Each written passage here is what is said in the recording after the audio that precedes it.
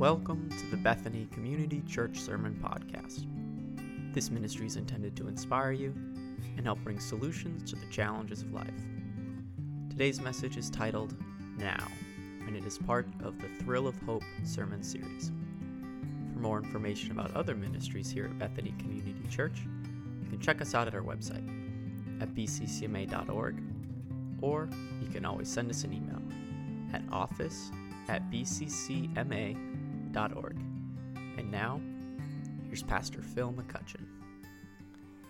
Well, second sermon, A Thrill of Hope. I love this series, and I love what I believe the Lord is showing me, and I really am excited about what I believe I can share with you today that's going to help you immediately, not in the sweet by and by, but now help you to have a more victorious life, a more purposeful life, a more meaningful life, a life that glorifies God and is good for you. And isn't that a cool thing that God has so designed this thing that what He shares with us and the principles He gives us to live by are good for us and glorifying to Him. So it's win-win. You win and God wins. And that's a really a cool and wonderful thing. And I think that's kind of how you know you're in a good organization. When leaders and people win. When the people win, the leader wins. And that's because that's the way God's world, that's what the Church of Jesus Christ is. The song says, "O holy night, the stars are brightly shining. It is the night of our dear Savior's birth. Long lay the world in sin and error pining till He appeared and the soul felt its worth. A thrill of hope, the weary world rejoices." Notice what it said there. Long lay the world in sin and error pining till He appeared and the soul felt its worth. Something happened that night. Not just a promise for later, but a thrill of hope that starts right now. Now for everyone who believes. Today's message is called Now. We need only to look at the response of Mary and Mother Virgin Mary, her cousin Elizabeth, and Zechariah to really see and understand that what happened starts now. There was an immediate impartation of the Spirit. I'm going to move this over here because I kind of work from right to left instead of left to right. There was an immediate impartation of the Spirit that came when they were called to participate in God's drama of grace. See, our predisposition is this. Our predisposition and our understanding of God's glory has been in the past. It's been future. We used to sing songs like, "There's a new name written down in glory.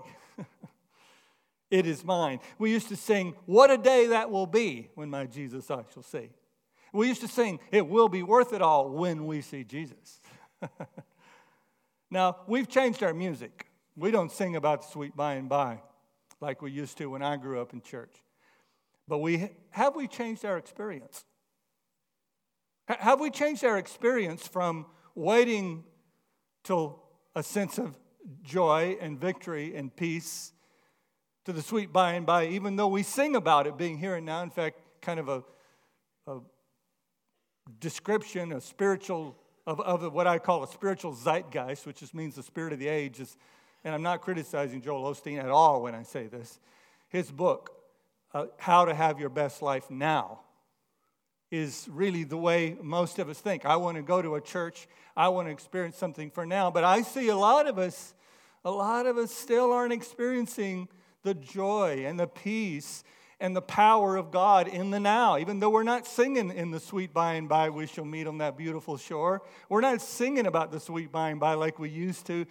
But I got a feeling that some of us are still on the sidelines when it comes to experiencing the joy and grace of God. See, in the Christmas narrative, the angel Gabriel brought Mary the news that she is miraculously pregnant with the future Savior of the world. And as Elizabeth was pregnant with John the Baptist, who would be the forerunner, the one who would announce the coming of Christ and bring the opportunity for spiritual renewal to Israel. When Mary visited Elizabeth, her cousin, she suddenly burst out into this joyful song that began like this.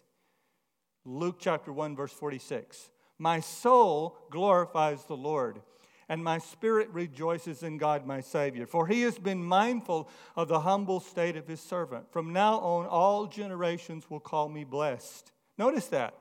She didn't say, someday I'm going to be happy when I get over yonder. Another Pentecostal song we used to sing is everybody will be happy over there. It didn't strike me as odd back when I was a kid singing that. Everybody will be happy over there. But later I realized, wait a minute. I got a few years to go before over there. Can I have a little happiness now? But we noticed that her joy happened now. It happened when she went to visit her cousin Elizabeth. And later in that Luke's account, where there's this scene where Zechariah, Elizabeth's husband, who's a high priest at the temple, gets his ability to speak back after he's been stricken mute by the angel Gabriel when he doubted that he and Elizabeth could have a child in their old age. This cousin of Jesus, John the Baptist, and that same angel Gabriel that appeared to Mary had appeared to him as well. And because he doubted the promise of God, he became mute for a few days. And he got his speech back after the child was born. And here's what happens to Zechariah down in verse 64. It says, he began to speak, praising God. Then in verse 67, it says, his father Zechariah was filled with the Holy Spirit and prophesied.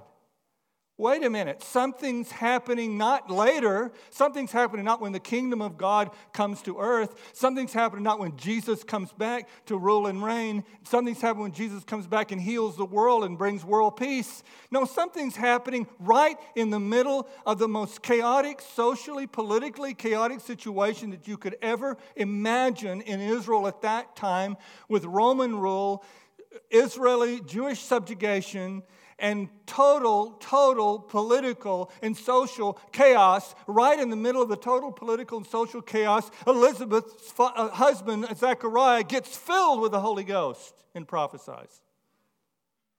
Then the Apostle Paul lets us in on the fact that hope has to be about later, but it has a right now manifestation. Boy, that's good, amen. That was the right place to say amen. You hit the cue right on.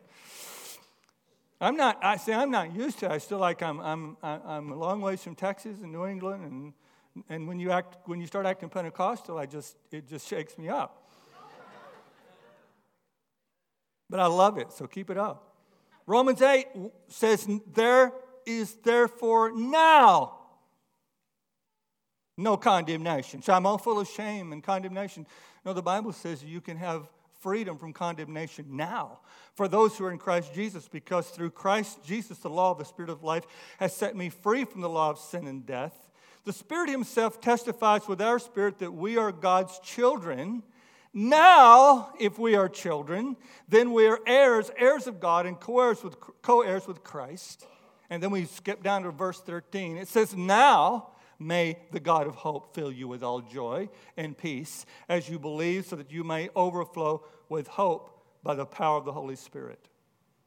Cy Homer was president of our Bible college in Lakeland, Florida for many years, and he was a character.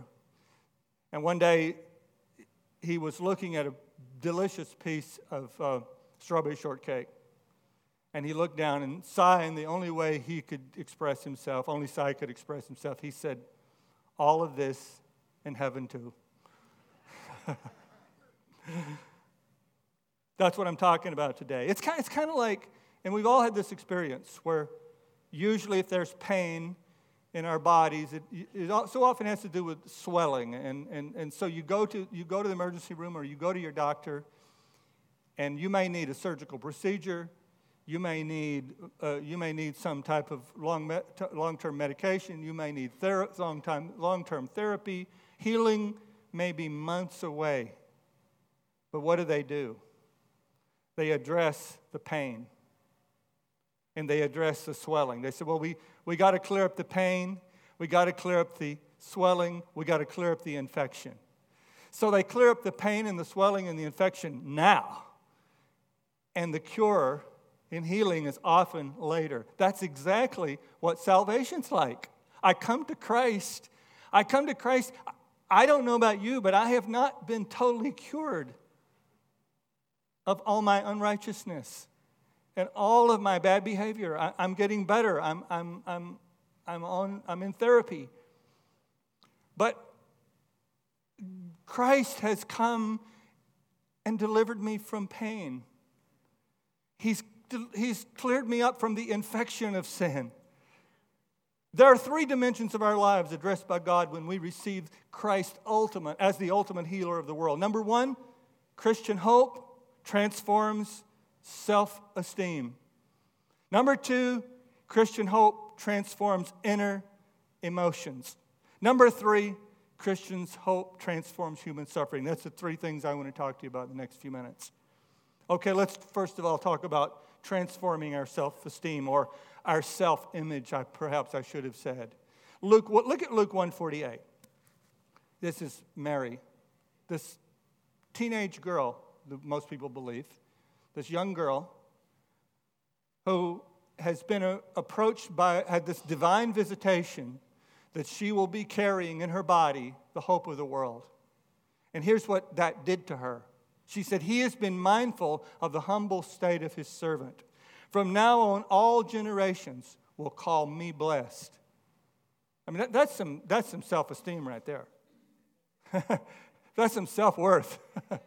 That's some transformation of one's self-image right there, is when you say, from now on, every generation will say, "I am great." "For the Mighty One has done great things for me." Bless his holy name. It reminds me of what Paul said back over in Romans. And as you can see, I'm bouncing back and forth from Romans 8 and Luke 1. "There's now no condemnation. Now we are children, heirs of God and co-heirs with Christ." There's been a lot of talk about self-esteem in the last 30 years in American psychology and American public life.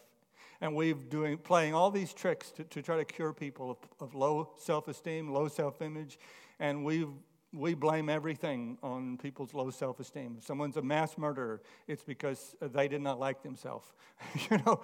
And so that's another subject. I won't get into that today of critiquing how that's probably been a wrong approach, to blame everything on low self-esteem. But one thing we haven't done is we haven't understood that the gospel of Jesus Christ, the Word of God, is where the only real cure for your self-image lies. Really. The Apostle Paul, referred. Let me put this in context with Mary. Apostle Paul referred to Christ as the hope of Israel. Now, the hope of Israel was the deepest longing in every Jewish heart. We don't properly, probably, unless you've studied it, understand the context of Mary and Zechariah and Elizabeth. But their deepest longing was for the hope of Israel, for Israel to be restored. Every day they would have a daily prayer called the Shema. In that prayer they would pray, "Hear, O Israel, the Lord our God, the Lord is one. Blessed be the name of the glory of his kingdom forever and ever." Notice the phrase, his kingdom forever and ever. Tradition says that this came from when Jacob was about to pass away, and he brought all his sons in the Old Testament. And he called all of his children in and said, "Maybe when I pass from this world, you will bow down to another God."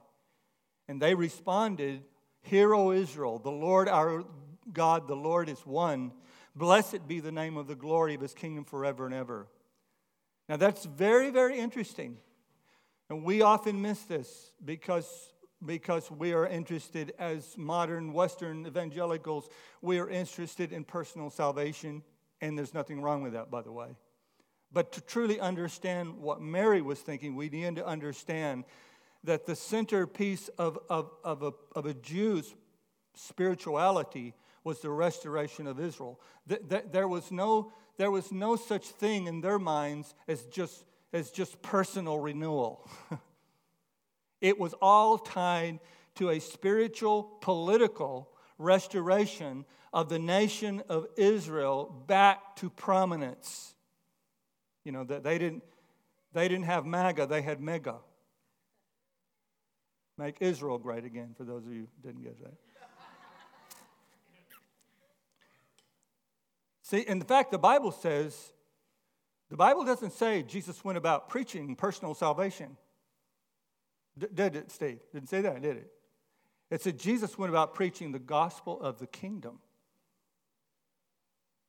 He didn't go about preaching, believe in me and you can be saved.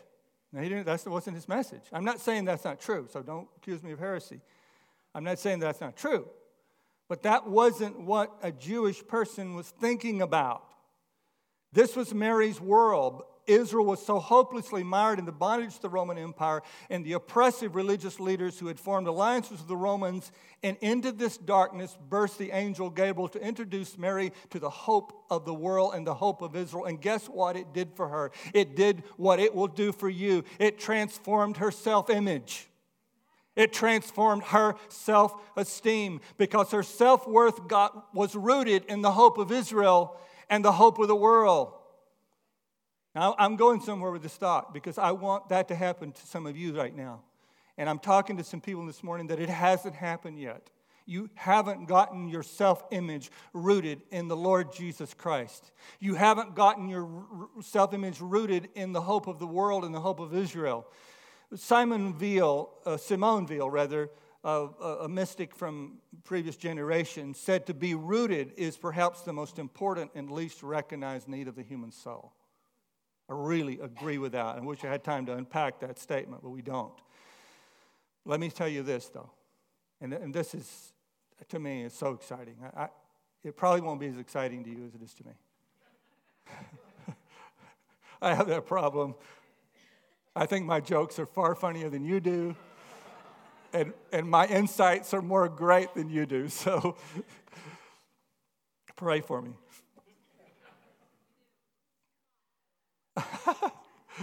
God, here's what I want to say. God starts with individuals, not entities, not organizations. God starts always. God starts with the individual.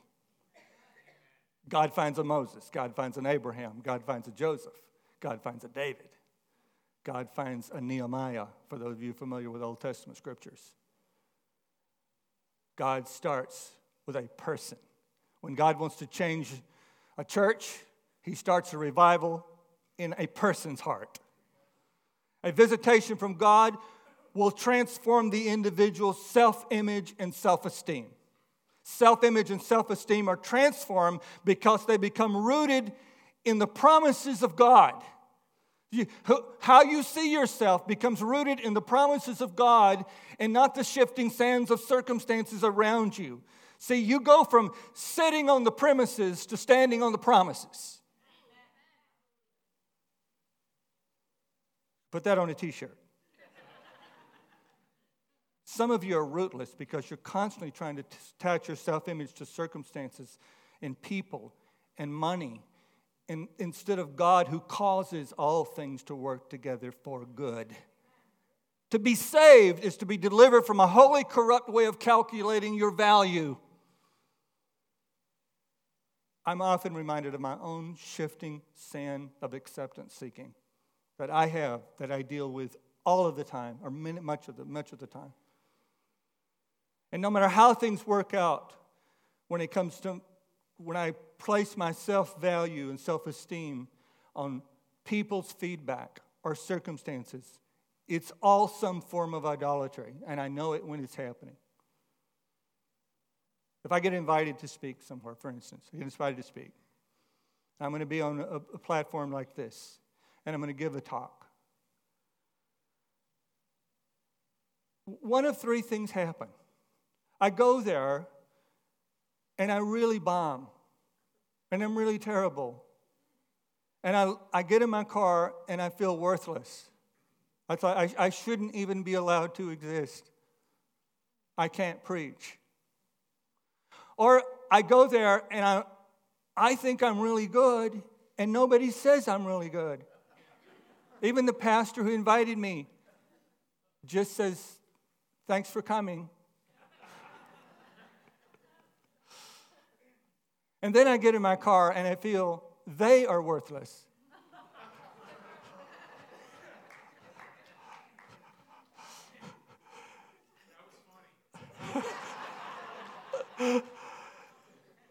And then there's that time when it all comes together. I'm good. They think I'm good. And I get in my car and I go, I am great. They are great. I like them. The Holy Spirit, in all three instances, always taps me on the shoulders. So you're way off. Your value is not in your performance. Your value was determined on a hill far away, where the dearest and best gave his life for you, where because a king left the glories of heaven and came and endured the indignities of earth for you, that was what you cost me, Phil, and that's why you're valuable. Value, it's kind of like this. It's kind of like if you were the only son of a billionaire. Only child, maybe son, child of a billionaire. And your parent provided basics for you, but you did not have control of the billions. Because you were a child. So you wore nice clothes, you lived in a nice house, you got a superior education. In fact, stories, someone was telling me that Don Trump Jr. was telling about how his father, even though he was provided well for, his father made him go work on construction sites with the workers. Rockefeller put his sons in the limo and had them shipped off to the oil fields to work with the grimiest, basest men on the earth. But Don Jr. didn't become a construction worker, and the Rockefeller boys didn't become oil riggers. They knew that after a while they're going to go back to being a billionaire. That's the way it is to be a Christian. You have the riches of God and the hope of eternity. God has told you, Jesus has told you, I go to prepare a place for you. That where I am, there you may be also. And you may have to live in a one-bedroom apartment for a little while, but that's not who you are. That's not who you are. Amen?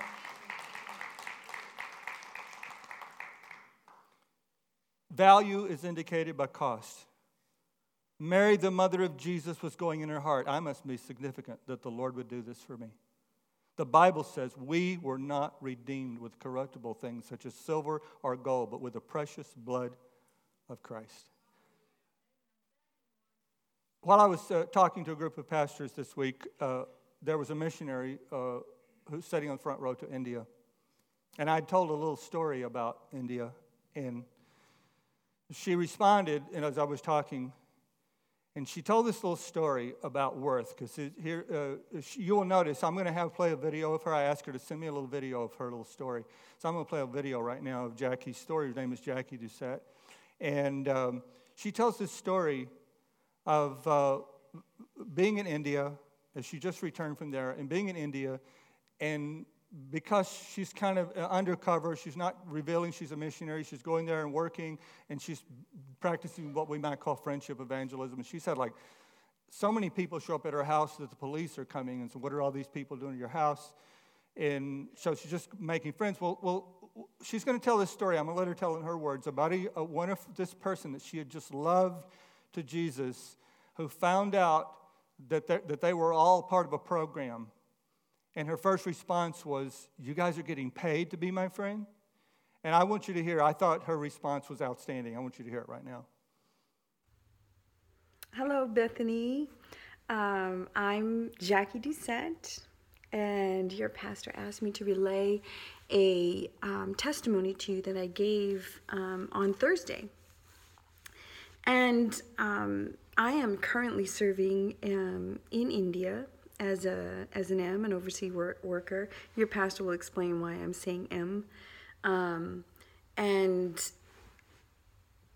we had a security breach in our group, in our team, and a young man in our community had found out that we were M's, and that he was spreading around saying they get paid to make friends with you, they get paid to convert you to Christianity, and which is illegal in India, and it's not legal to be an M in India.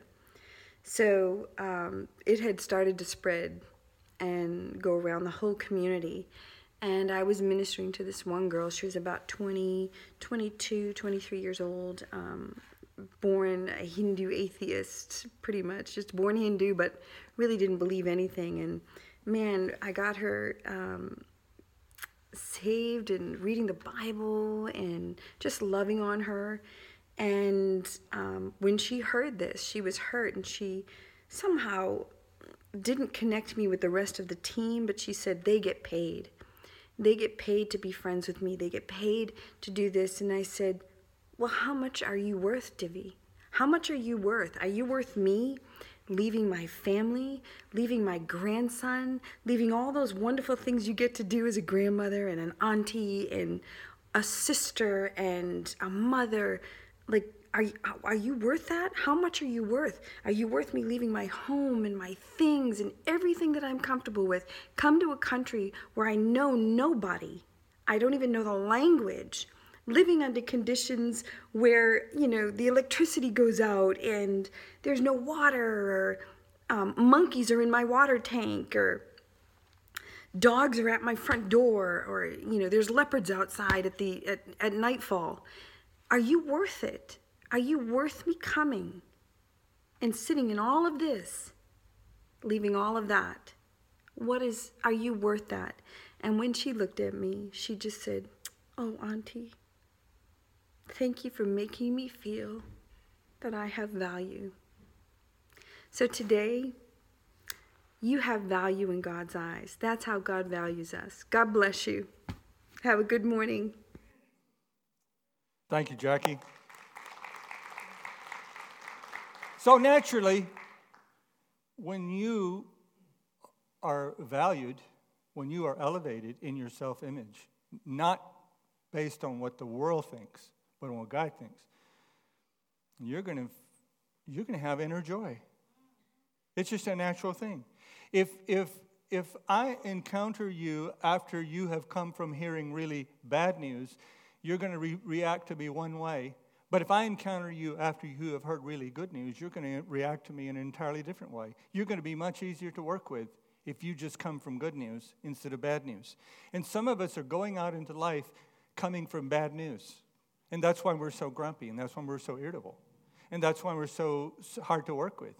Because in the back of our minds, we're coming from bad news. And every person we encounter, we're in our hearts thinking, you're the one who's going to tell me good news about myself. Okay, are you going to put me down too? Are you going to hurt me too? Are you going to change the news that's in the back of my mind? Are you going to change that? Well, I'm going to tell you this morning, and my invitation to you, and I really felt this morning when I was walking around the house getting ready for the service, I felt like God's really going to connect some of you to Him this morning. And some of you in this room that have not yet connected to really your own redemption and your own salvation are going to be able to connect to that today. And you're going to realize that part of what your issue is, you're looking to everything else to give you security. You're looking to everything. What you can. The gospel is, what does the word gospel mean? Good news.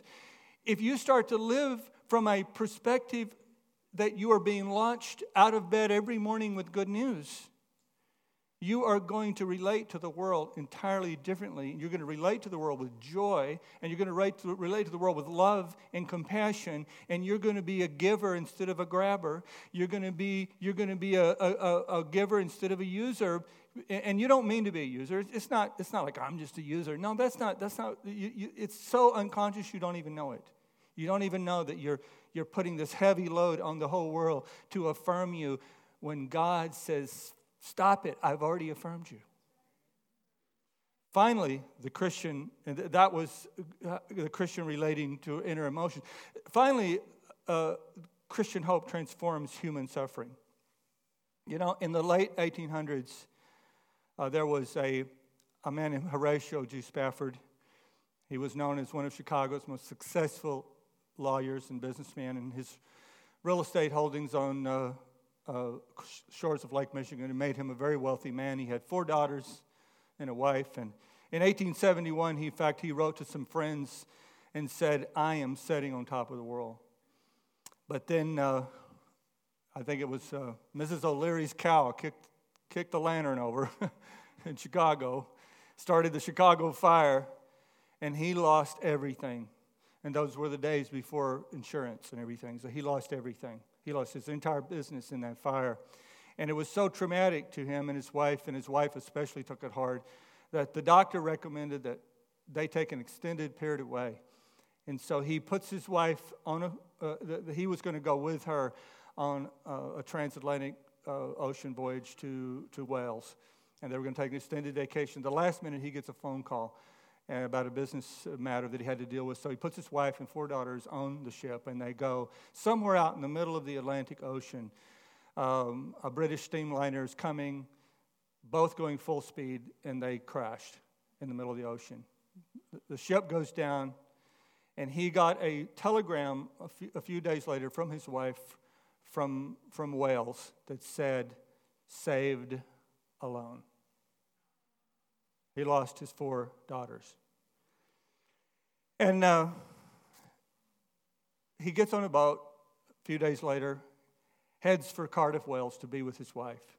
And when they get to that point in the ocean where the ship had gone down, the captain came and found him, took him out on the deck and said, I just want you to know, Horatio, this is where your daughters rest. And he was prepared to feel devastated, and he thought he was going to be so beside himself. But he said, a strange peace came over me out on the deck. And he remembered the words of his friend, Dr. Dwight L. Moody, from Northville, Massachusetts, by the way. He remembered words of his friend, Dwight L. Moody, who said, one of these days you're going to read that D.L. Moody of East Northfield is dead. Don't you believe a word of that. I'll be more alive than I am now. And Spafford said, instead of sadness, he started to smile. And he went to his cabin, and these words began to come to his mind. And some of you know this story already, but I know many of you don't know this story. This is one of the great stories of all times. And he began to write. Here's the words he wrote. When peace like a river attendeth my way, when sorrows like sea billows roll, whatever my lot thou hast taught me to say, it is well with my soul. Verse 2, though Satan should buffet, though trials should come, lest this blessed assurance control, that Christ has regarded my helpless estate, and has shed his own blood for my soul.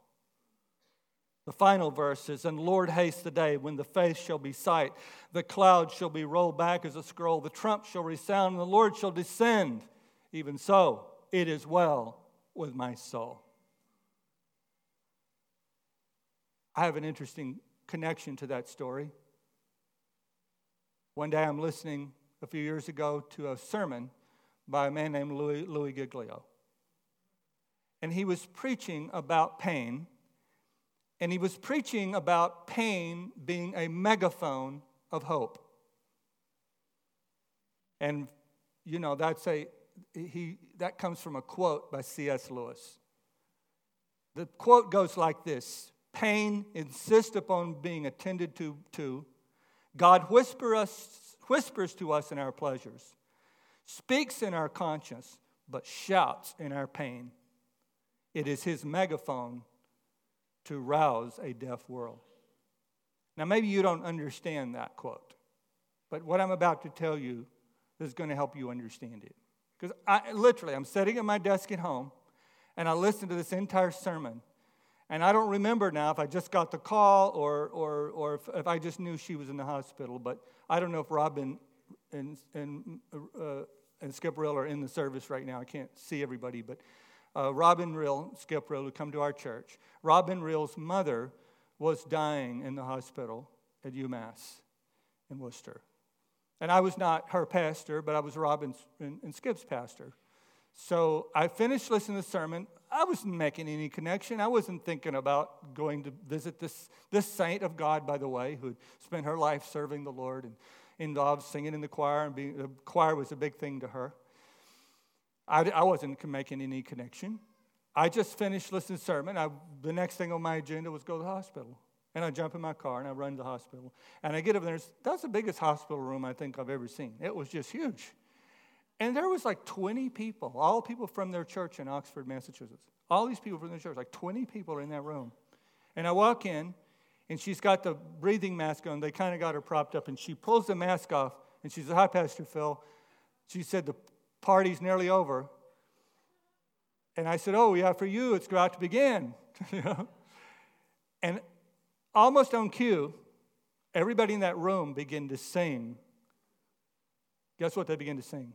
"When peace like a river attendeth my way, when sorrows like sea billows roll, wherever my lot thou hast taught me to say, it is well with my soul." It was a choir that was going all down the halls of that ICU singing, "It is well with my soul." And I said, now I understand C.S. Lewis quotes that pain is a megaphone of hope, because the believer in Jesus Christ, in the most dire and difficult circumstances, what comes out of them is hope.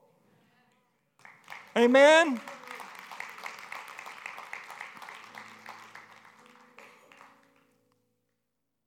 Interesting conclusion to that story, too, that I had never heard till recently, that Horatio Spafford and his wife went to the Holy Land, went to Israel, and established a ministry called American Colony, where they fed the hungry and ministered to the sick till the end of their lives. People without hope would have ended up in alcoholism, divorced, maybe even suicidal. Hope didn't just transform the Spaffords, it turned them into transformers of hope. 2 Corinthians 1:3 says, "Blessed be the God and Father of our Lord Jesus Christ, the Father of mercies, and the God of all comfort, who comforts us in all our afflictions, so that we may be able to comfort those who are in any affliction with the comfort with which ourselves are comforted by God.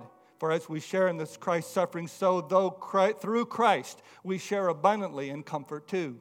If we are afflicted, it is for your comfort and salvation. If we are comforted, it is for your comfort, which you experience when you patiently endure the same sufferings that we suffer." See, you're going to smash your thumb, but what's going to come out of you is hope. The blessed hope and the glorious appearing of our Lord Jesus Christ is later, but what's going to come out of your mouth instead of hopelessness is you're now a living advertisement for the thrill of hope. Amen?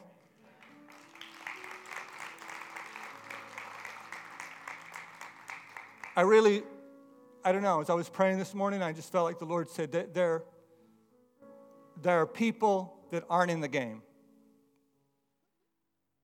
They love the Lord, yes. They even love this church, but they're not in the game. I want to invite them to be in the game. I want to invite them out onto the field and become a part of this great, joyful, amazing life of living, motored and motivated by the hope of the gospel every day of your life. And every circumstance gets seen through the prism of the good news that you carry in your soul. And right now, I want to invite everyone who would say, "Pastor Phil, I need prayer, and I'd like to have a moment of prayer." I want you to come down and just get out of your seat, come right down. I'm going to have a moment of prayer with you. Then we're going to invite everyone who wants to participate in communion to do that. But I want to have a prayer with every one of you who needs a special prayer for hope in your life. Come on.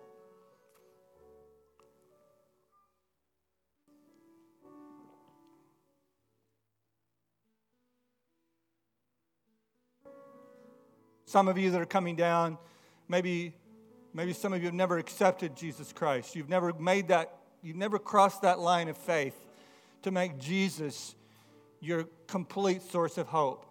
Others of you have done that. I know you pretty well, and I know you love God.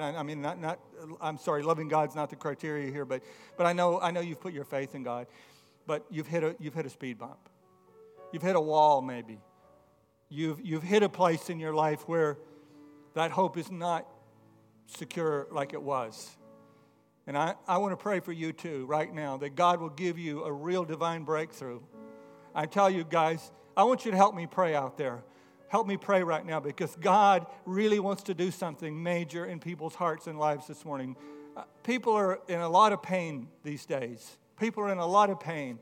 They're in a lot of discomfort. I understand it, but God has a resolution. God has an answer, and God has some divine medication that will make the swelling go down.